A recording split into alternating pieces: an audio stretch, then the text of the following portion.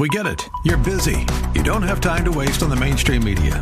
That's why Salem News Channel is here. We have hosts worth watching, actually discussing the topics that matter. Andrew Wilkow, Dinesh D'Souza, Brandon Tatum, and more. Open debate and free speech you won't find anywhere else.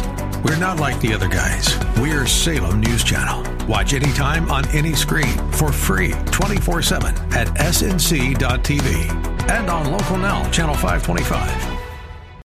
The Pro America Report with Ed Martin on The Answer San Diego. Welcome. It's Ed Martin here in the Pro America Report. Great to be with you tonight. Thank you for coming in with us and joining us. A lot to cover. You probably got yourself pretty educated with Andrea Kaye a few minutes ago, but now it's time to take it up a notch or continue the fun or however you want to say it. Which reminds me, Andrea Kaye in a few weeks, Andrea Kaye and I will both be in CPAC in Washington, D.C. or outside of Washington in Maryland at CPAC with thousands and thousands of others broadcasting from there. And that'll be fun as it was last year. So we'll look forward to that.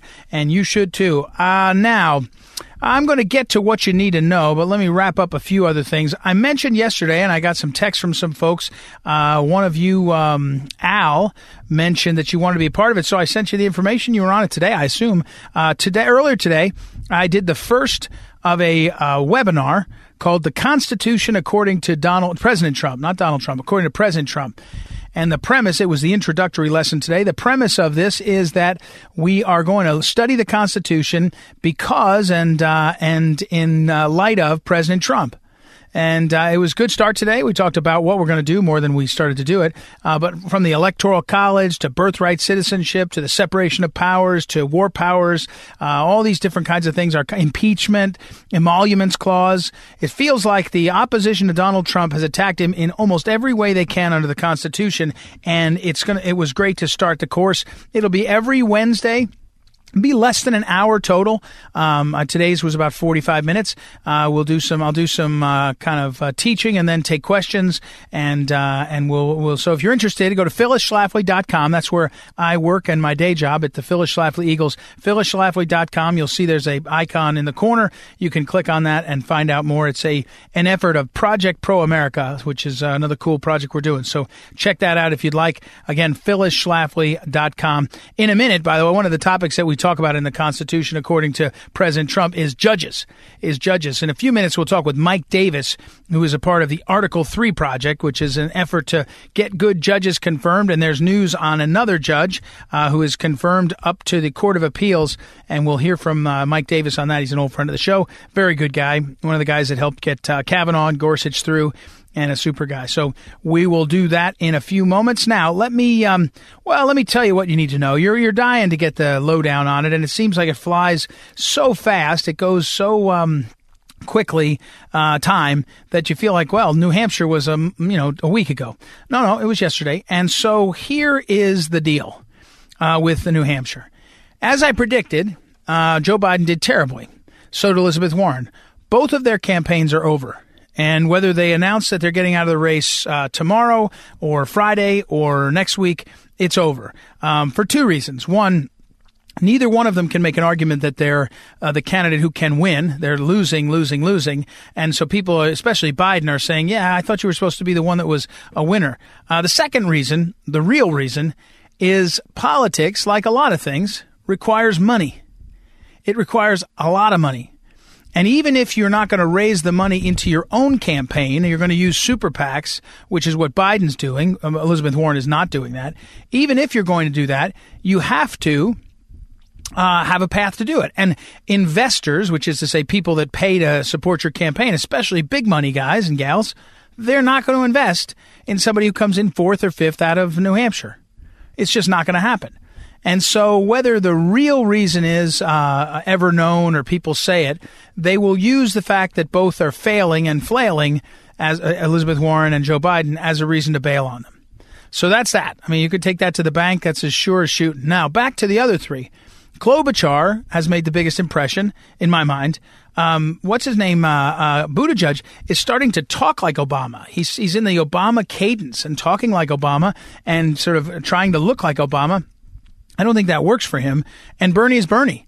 Bernie is 100%, in my mind, 100% powered by the full-on progressive, true believer movement.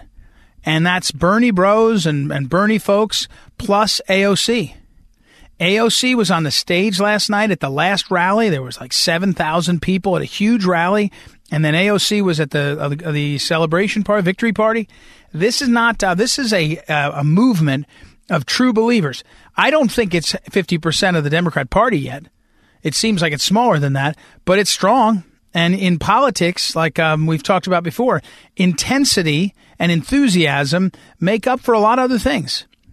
And you say, oh, well, Bernie's got a grassroots army, but does he have enough money? Well, that's the thing with Bernie now. In 2019, Bernie Sanders raised just under $100 million from 5 million contributions. That's real money. That's real power. And frankly, the key to that is the 5 million contributions, because you can go back to them. You go back to your donors at least twice, sometimes 3 times, sometimes more. And they become frequent givers. You know, that I was told once, when I ran for office the first time, someone told me, if you get $20 from somebody, you'll get $20 from them again twice more. It's hard to move them up, but you'll get it twice more if you ask enough. And I'll be darned if it wasn't true. When somebody give you $50, you'd get $50 twice more if you asked enough. It was hard to get him to give 100 or grow to something bigger. And so Bernie Sanders has this built-in army of givers, not just army of people who believe in him. So Sanders plus AOC, strong. Buttigieg, to me, he's a boutique candidate, a kind of boutique candidate. The gay community has embraced him. People feel good about that and all. I just don't see, he won't get a single African-American vote as far as I can tell. Well, it's not fair. He'll get some, but he won't get much. Which brings us to the last 2 people in the field, one really in the field, and the other one sitting on the sidelines ready to go, and that's Klobuchar, who had a great night. Her speech was phenomenal. She didn't seem wooden. She seemed like a pretty charismatic lady. I mean, it was pretty darn good. I wasn't ready to be impressed, and I was impressed. And then, of course, Biden, who spent yesterday fighting off the stop and frisk questions and all that. But by the end of the night, he was looking at it saying, hey, I got my billions and billions of dollars, and I can sit out here and wait for Super Tuesday and let these guys all fade away and mix it up. Remember, Nevada, which comes next, is a caucus state, which is choppy. It's always hard to do caucus. And Nevada's dominated in the Democrat caucus by the unions, SEIU and the other service unions, because there's so many workers in Vegas and throughout Nevada. So you're going to see what the result's going to be is going to be driven by where the union ends up, and they're not going to go with Biden. Once Biden became a clear loser, they're going to move on. It's just completely predictable. So now the question is, they're not going to go to Klobuchar. They're not going to go to Buttigieg. I think they go to Bernie. And so what if Bernie goes through and blows through Nevada and comes out with 40% of the vote or something like that? I think suddenly it really becomes... Remember, Bernie Sanders, despite what the headlines say things like Buttigieg has a great night, Klobuchar surging. But the real headline is Bernie Sanders, avowed socialist, just won Iowa and he won New Hampshire. He won more votes in both places. Whatever the rules of delegates doesn't matter. He won more votes. To me, it doesn't matter. He won it. And the media is desperately trying to not cover that. They don't want you to think of that. That's a worry for them. That's too much trouble. That can lead to bad things. But that's the truth. That's what we have there. That's the reality of last night. What you need to know is that Bernie is surging with AOC by his side. And at the end of this period, the only thing that probably has a chance to stop Bernie is Bloomberg's billions. And if Bernie gets stopped by Bloomberg's billions, and remember what I said, the Bernie people are true believers. They're true believers. And true believers, when they get beat by somebody's billions, they're not going to come along and say, okay, then I'll be for Bloomberg. No way. So the true believers in Team Bernie are going to be either left on the sidelines or they're going to be mad, and all you have to do is have them be lacking in intensity and the game's over. So that's what you got to watch for. That's what you need to know. That's what's coming, and we'll look for it. All right, we're going to take a break. When we come back, we will talk with Mike Davis, formerly on the Judiciary Committee staff, really good guy, and he is currently head of the Article 3 project. He'll talk about what's going on with judges in general, and specifically a judge who was confirmed just yesterday. Big news. We'll get all that from Mike Davis after this break. It's Ed Martin. You're listening to the Pro America Report on The Answer. We'll be right back. The Pro America Report with Ed Martin on The Answer San Diego. Welcome back. Ed Martin here in a Pro America Report. And, we talk a lot about judges. And mostly we talk about judges that do dumb things and then sometimes ones that do good things. And more, there are more judges doing good things because President Trump and the Republican Senate have got folks through.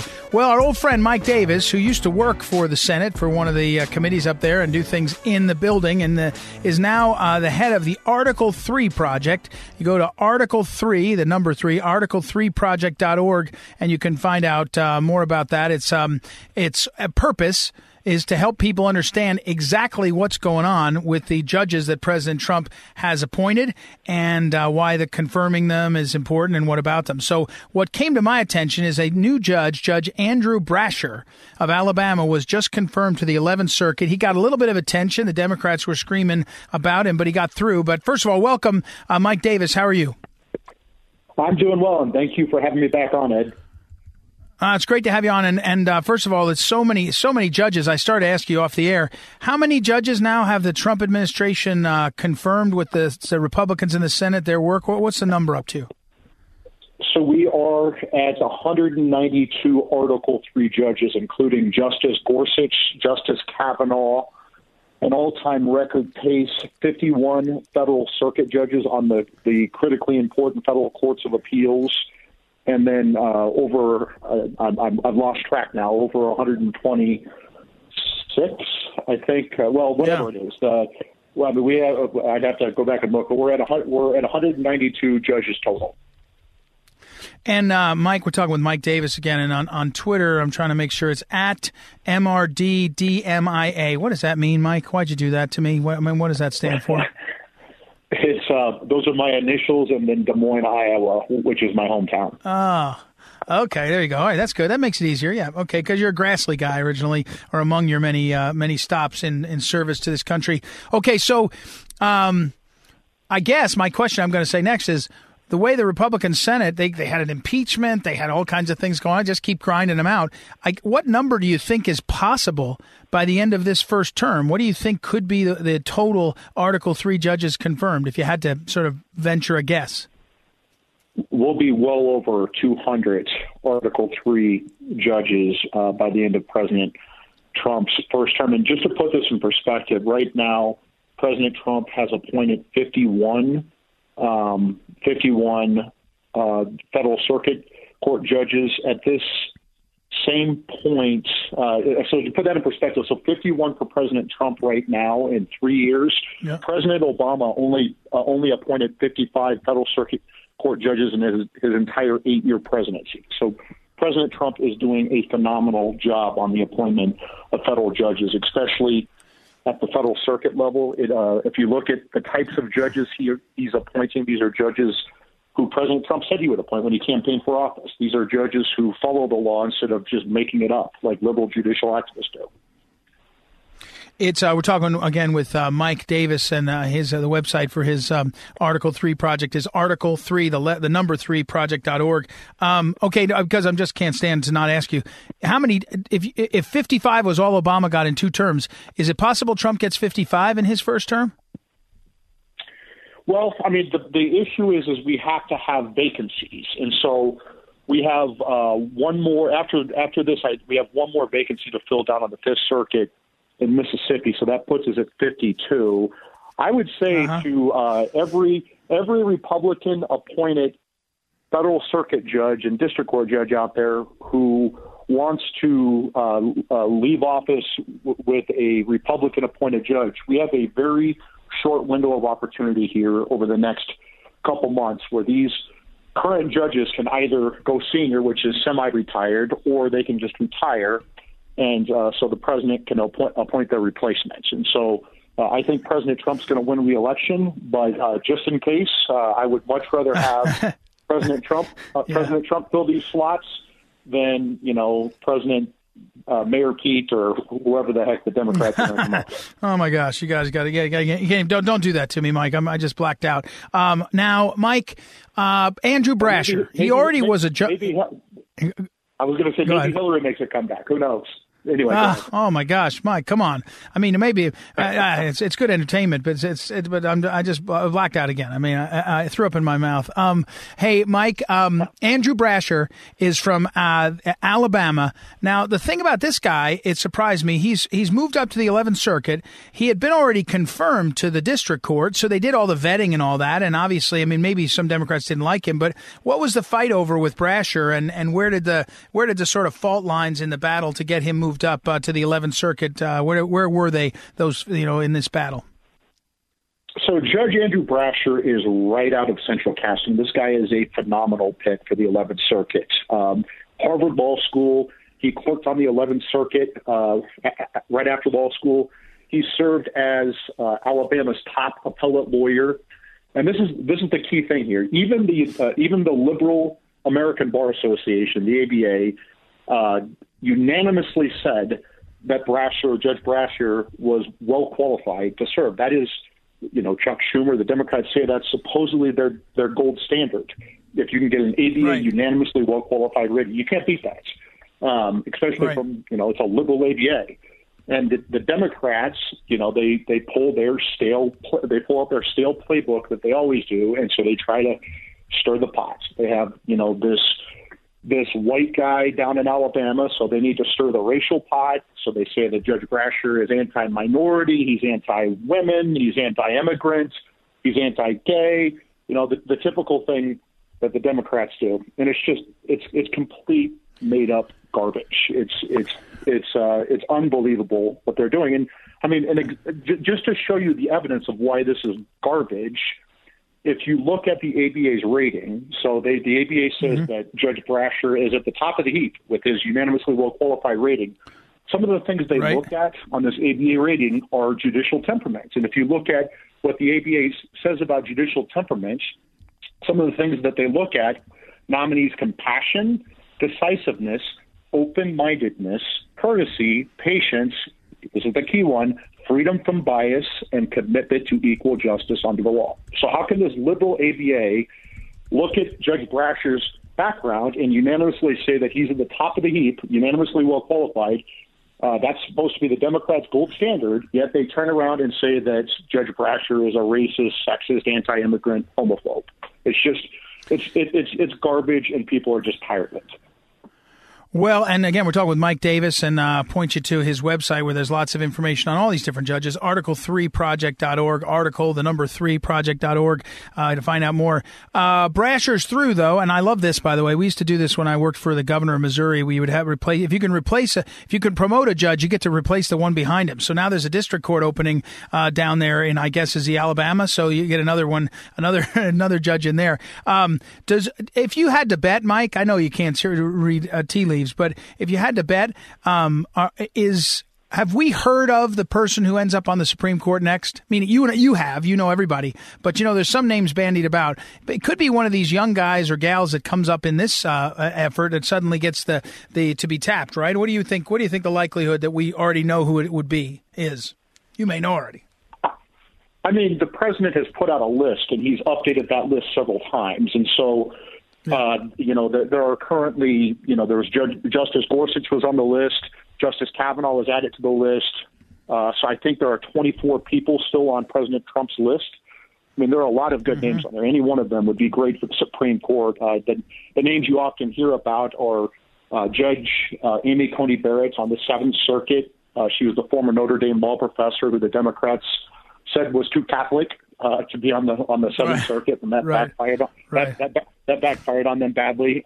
There's Judge Amul Thapar, who is a phenomenal pick. He is down on the 6th Circuit in Kentucky. One of Justice's former law clerks is a new judge on the 4th Circuit in North Carolina, Judge Allison Jones Rushing. There's Judge Greg Katsas on the D.C. Circuit, who's just rock solid. I mean, I'm throwing out, 4 names there. There are 20, there are so many names that the president has done such a good job over the last 3 years of finding, credentialing, appointing these federal circuit court judges around the country, that there is no shortage of stellar picks that the president can put on the Supreme Court. I mean, the president has truly transformed the federal judiciary. Very good. Well, Mike Davis, thanks for your help keeping us up to date. Keep us in the loop as things break. This Judge Brasher was a good example. I'm glad to get that information, get it out to folks. Sounds like just the kind of guy that we want on the bench. So appreciate it very much. Mike Davis, article3project.org. We'll put it up on social media. Got to take a quick break. It's Ed Martin here on the on the Pro America Report. We'll be right back. The Pro America Report with Ed Martin on The Answer San Diego. Welcome back. Ed Martin here on the Pro America Report. Our old friend Julie Kelly is, of course, prolifically writing over at American Greatness, amgreatness.com. You can always follow her on Twitter. One of the most memorable handles on Twitter, at Julie_Kelly 2, because there's a lot of Julie Kellys that use Julie_Kelly, so she had to do the number 2 after, to be clear. And her newest piece is called Christopher Wray Isn't the Right Man to Fix the FBI, which I know what happens, authors always say, I didn't write the headline, because that headline didn't need to be written. That's like self-evident. So, but anyway, welcome back, Julie Kelly. How are you? Good, Ed. Thanks for having me. Well, I just need to ask you about this. Now, Christopher Wray, head of the FBI, now he was hired under the Trump era. He's not a holdover. Did you ever have hope that he would do the job, or did you know going in that he was probably not going to get this done? I did not have hope that he was going to get the job done, and nothing he has really done or said since he was confirmed as FBI director has, calmed those fears. If anything, his actions or lack thereof, his public comments, his testimony only serves to underscore the fact that he is not the man to reform a badly damaged FBI that Americans need to have trust in. He's not the guy. We're talking with Julie Kelly. Julie, why Trump pick him?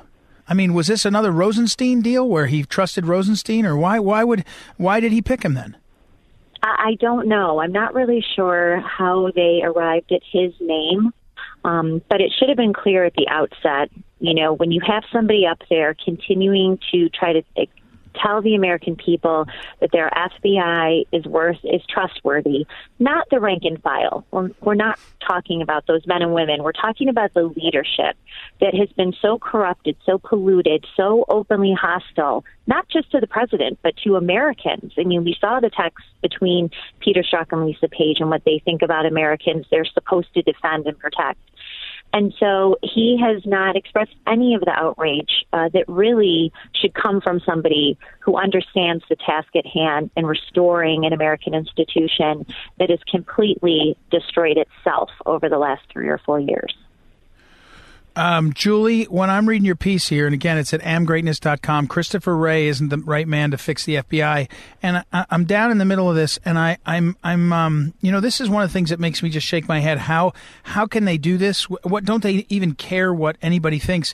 The FISA court, correct me if I'm getting this wrong, but the FISA court's presiding judge appointed this David Criss to oversee the reform efforts. He's already had tweeted or written or said that, there's a way to get Trump on other things and crimes.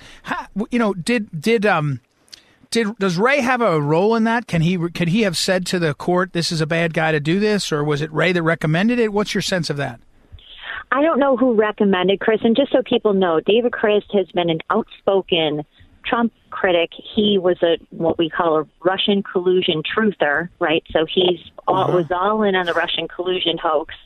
The guy should not be anywhere near reforming anything. In fact, he should be out of the business entirely. So I'm not really sure how the FISA court judge, the presiding judge now, our acting presiding judge, decided on him. But look, even when you look at the documents, and just so your listeners know, and they probably do, the FISA court came out after the Horowitz report, basically passing the buck that, we were, misled by James Comey, and we didn't have all the right information, and this was really their obligation. Well, no. You're federally appointed judges. You're appointed by the Chief Justice. Every single person on that court right now has been appointed by John Roberts. There's no defense counsel there.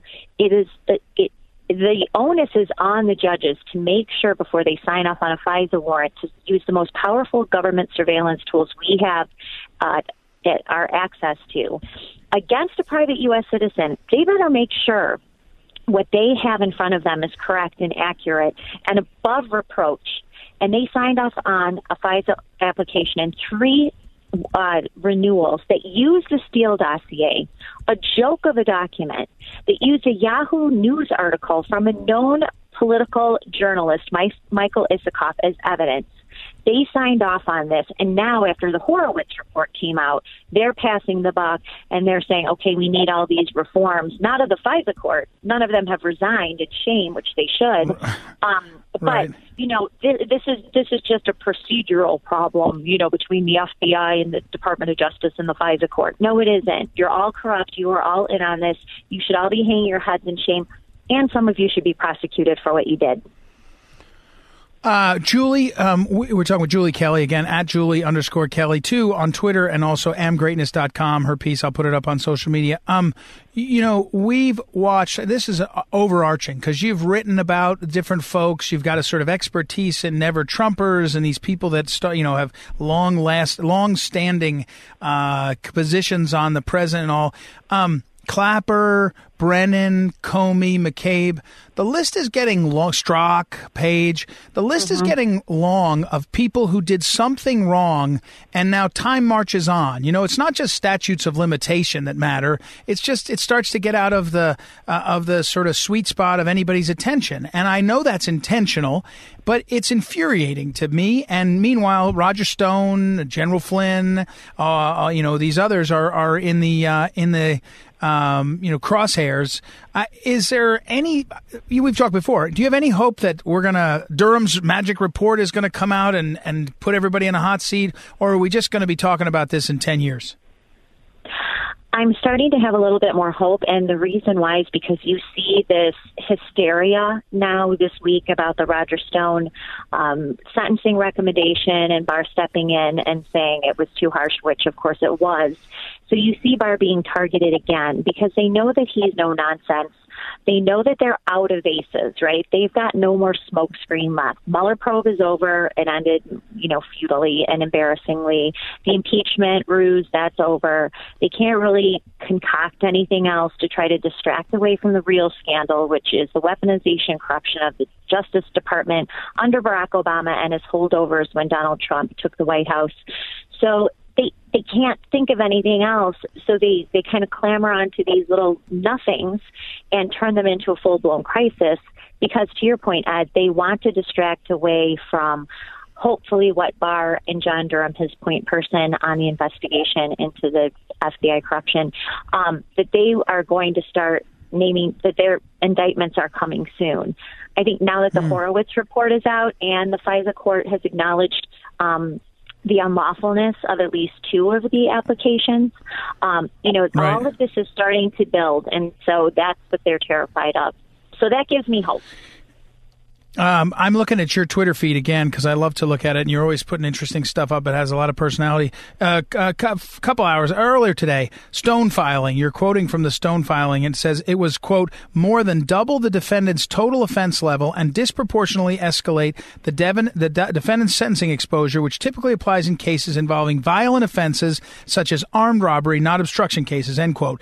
And later on today, you're retweeting somebody. I thought this is exactly what everybody needs to say. And the retweet was, I think it was, Kyle Scheidler. Guy appointed by duly elected POTUS to run the DOJ is running the DOJ, News at 11. I mean, finally, it feels like we have somebody running the Department of Justice. I mean, Barr seems like an all-star. Are you still there with me on that? Oh, absolutely. And I think the fact that he's so no-nonsense, he doesn't care about the political pressure. In fact, I think it emboldens him in a way that scares them even more. And so the fact that he did step in and he's willing to take the bullets, he filed the separate filing today. He will happily go before the House Judiciary Committee, which there's news today that they're going to call him. He will happily go before them and explain exactly what happened. And it's important for people to know what Roger Stone was convicted of. 5 charges of lying to Congress, 1 charge of witness tampering, and 1 charge of obstruction of justice. That is a day at the office for Adam Schiff. right? Here's a guy, he does that right. on a routine basis, Adam Schiff. He's done all of that over and over, and yet he's heralded by the left as this hero, and Roger Stone gets his house raided by the FBI in pre-dawn hours, and is dragged out in front of the public, and now they want him to serve the same amount of prison time that an armed robber or somebody who has child pornography on their computer, the same amount of time that those guys would. Yeah, Outrageous. it is. Yeah, it's insane. It actually is insane. But the great thing is that they did it. They tried to do it, and now the president and Attorney General Barr have pushed it back. So at least, people say, hey, somebody's in charge, and it's right. And as you point out, now it's going to send the left and Schiff and Pelosi into hysterics. And people are going to look up and go, wait, that's what the government's, president's supposed to run his department. So, all right, Julie Kelly, thank you as always. It's been too long. Thanks. Julie Kelly at Julie_Kelly2 on Twitter, and amgreatness.com. We'll put it all up. We'll be right back. It's Ed Martin here in the Pro America Report. Be back in a minute. The Pro America Report with Ed Martin on The Answer San Diego. Welcome back. Ed Martin here in the Pro America Report. Great to be with you. Some really good guests today. It's always good. I feel like I haven't talked to our old friend, Julie Kelly, in a long time. So it was great to have her jump in, and it was really good to hear from her. All right, let me give you an update on the ERA, the Equal Rights Amendment. I mentioned it yesterday, and I got a text from one of you about what happened with it. Well, I should have been clearer, I guess, yesterday. The vote in the U.S. House, Pelosi will demand a vote tomorrow, Thursday morning. I'll be there in the gallery to watch the debate. Congressman Doug Collins, the great Republican conservative from Georgia, Congressman, he's the ranking member on Judiciary. He'll be the one managing the debate in opposition to it. So that will be happening tomorrow morning at about 9 o'clock Eastern time till about 11. There'll be a vote sometime around 10:45, I suspect, based on the numbers. And here's what's going on. The Democrats have they're lemmings, they're lemmings in the House. They took their dive off a cliff for impeachment, so they're just doing what Nancy Pelosi says. So all the Democrats, in fact, most of them sponsored it, and maybe some Republicans are going to vote to pass what is effectively an unconstitutional and stupid law, an attempt to modify an expired constitutional amendment and take the expiration date off of it. So sounds like a dumb idea, especially since 2 days ago, Ruth Bader Ginsburg, in an interview at Georgetown University School of Law, said, you can't do that. You got to start again. But in the world where facts don't matter, truth doesn't matter, the Constitution doesn't matter, voting on things that have no meaning don't matter, Nancy Pelosi is going to trot out for the feminists and for the far left the ERA and do this dumb show vote. It's stupid, it doesn't make any sense, and it's a loser. And so what are you getting out of it? She's getting fundraising. She's getting an award from the liberal pro-feminist groups sometime. I mean, there's nothing accomplished. It's not going to pass the Senate. It's not going to pass the White House musters. None of it. Although technically, I don't think I think it would be, I don't even know what it is. It's actually not a constitutional or legal entity because there's nothing to amend since it's already expired. Anyway, that's what's going to happen. It'll happen tomorrow. I'll give you an update tomorrow night. Earlier today, I did a conference call with Doug Johnson of National Right to Life because he is the most articulate at explaining how if you do ERA, you get abortion on demand as a constitutional right and must cover with tax dollars. You must pay for it.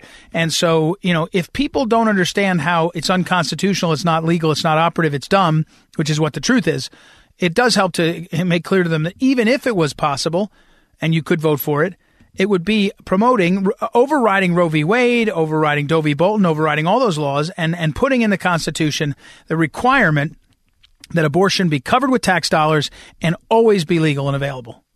That's what the pro-abortion groups say. That's what National Right to Life says. And Doug is very good on that. If you go to my website, phyllisschlafly.com, the organization that I head up, you'll see more on that. phyllisschlafly.com. You can go there and find out more and follow the exact details of that. All right, a couple more wrap-ups. I got a text last night, very late. Here's a great example of intensity. There was an analysis of when a incumbent president, will win re-election. And one of the tests is if they face a major primary challenge. So Ford, in 1970 and 1976, he faced a major challenge from Reagan. In Bush, H.W. Bush, you had the challenges that were coming from Perot and others. And then Clinton, when you get up to Clinton, all of a sudden, so both of those, Ford and Bush, were at 50% and 53% because they were challenged with a primary. So they were, in other words, they had to barely win a primary. And when they did, they ended up damaged. Clinton won by 86%, Bush 84%, Obama 80%, and Trump 86%. The highest of all of them, and tied with Reagan, is Trump. Meaning, if you don't have a serious primary, and Bill Weld, former Massachusetts governor, and Congressman Joe Walsh, the former congressman, neither one of those is real. It kind of means you're not going to have trouble in your own race, and therefore you can kind of compete from the beginning and not have to battle it out. And the real reason there, I was listening to a podcast on this, the real reason that matters is you end up in these primaries with people who are disenchanted by the whole process. So the Democrats, we can see it already, the Bernie bros, or the Biden people that think that Bernie's too extreme. You'll see the alienation. That's what's going on. So that was a good detail that was sent to me. All right. Coronavirus. The coronavirus now, it looks like it's been quote unquote contained, meaning no one was telling us, is telling us out of China. I went to the EpicTimes.com to see what the Epic Times was saying because they're the best at covering this stuff. And even they just had a couple things. I think China's being able to keep it close, play it close, and we're not hearing much. But it's, there's, an ongoing fear of the spread. And the reports are it's thousands dead, not hundreds, but thousands dead, all in that area of the world. And we'll see what happens when that spreads. I did see this report that there was a misidentified coronavirus exposure in the San Diego area that was let out of the hospital by mistake. I think that was an error. I think it was a reporting error exactly on what the person was exposed to, but we'll see. But, the CDC has been doing briefings, and they have been saying that we should be prepared for coronavirus to be here. They say it's not likely. Yeah, that's right. It was over at Marine Corps Air Station Miramar was where there was this mix-up. And I'm not sure that it was exactly coronavirus, although I'm not even sure that the reports are correct yet. But the CDC did do a briefing and said everybody ought to prepare for the fact that coronavirus is coming to America. You're not going to stop that. You can only hope that you're going to contain it and be careful about it, which is extraordinary to think about what could happen. So we'll see. All right, let's wrap things up here and give a little shout out. I want to give the websites. I was talking to one of our guests who said it helps an awful lot when we plug their websites because they get a lot of attention. So earlier in the show, Julie Kelly, guest on the program, go to Am Greatness, American Greatness, amgreatness.com. Great website. Lots of reading there. In fact, Conrad Black, who's been on the show a number of times, has a good piece up there on Bill Barr. And the other website, we just had Mike Davis, article3project.com, .org, article3project.org, and you can find out more. And by the way, that's article with the number 3 project.org. Find out more about all these different judges and what's going on with confirmations. As he mentioned at the end, one of the most important things that President Trump has done and is really transforming the federal judiciary pretty amazingly. Okay, the program is always available as a podcast. Go to iTunes, Google Play. You can also go over to theanswersandiego.com, and you get the show all there. You can go to phyllisschlafly.com, our website for my work, and you'll see a link there also. Remember, you can send me emails at ed@phyllisschlafly.com, ed@phyllisschlafly.com, and you can also go on Twitter at EagleEdMartin, at EagleEdMartin, and on Facebook, Ed Martin Live. So all those places it's available. Thank you, as always, to Noah, our technical director. It's been a busy few weeks. We've been changing things up a bit, so thank you for his patience and forbearance, and for Joanna, who helps us book our guests out of the home office of the Phyllis Schlafly Eagles in St. Louis, Missouri. Appreciate all that. Thank you for listening. We'll be back tomorrow night. As always, there'll be more to talk about on the Pro America Report. I'm Ed Martin. We'll be back tomorrow night. Talk to you then.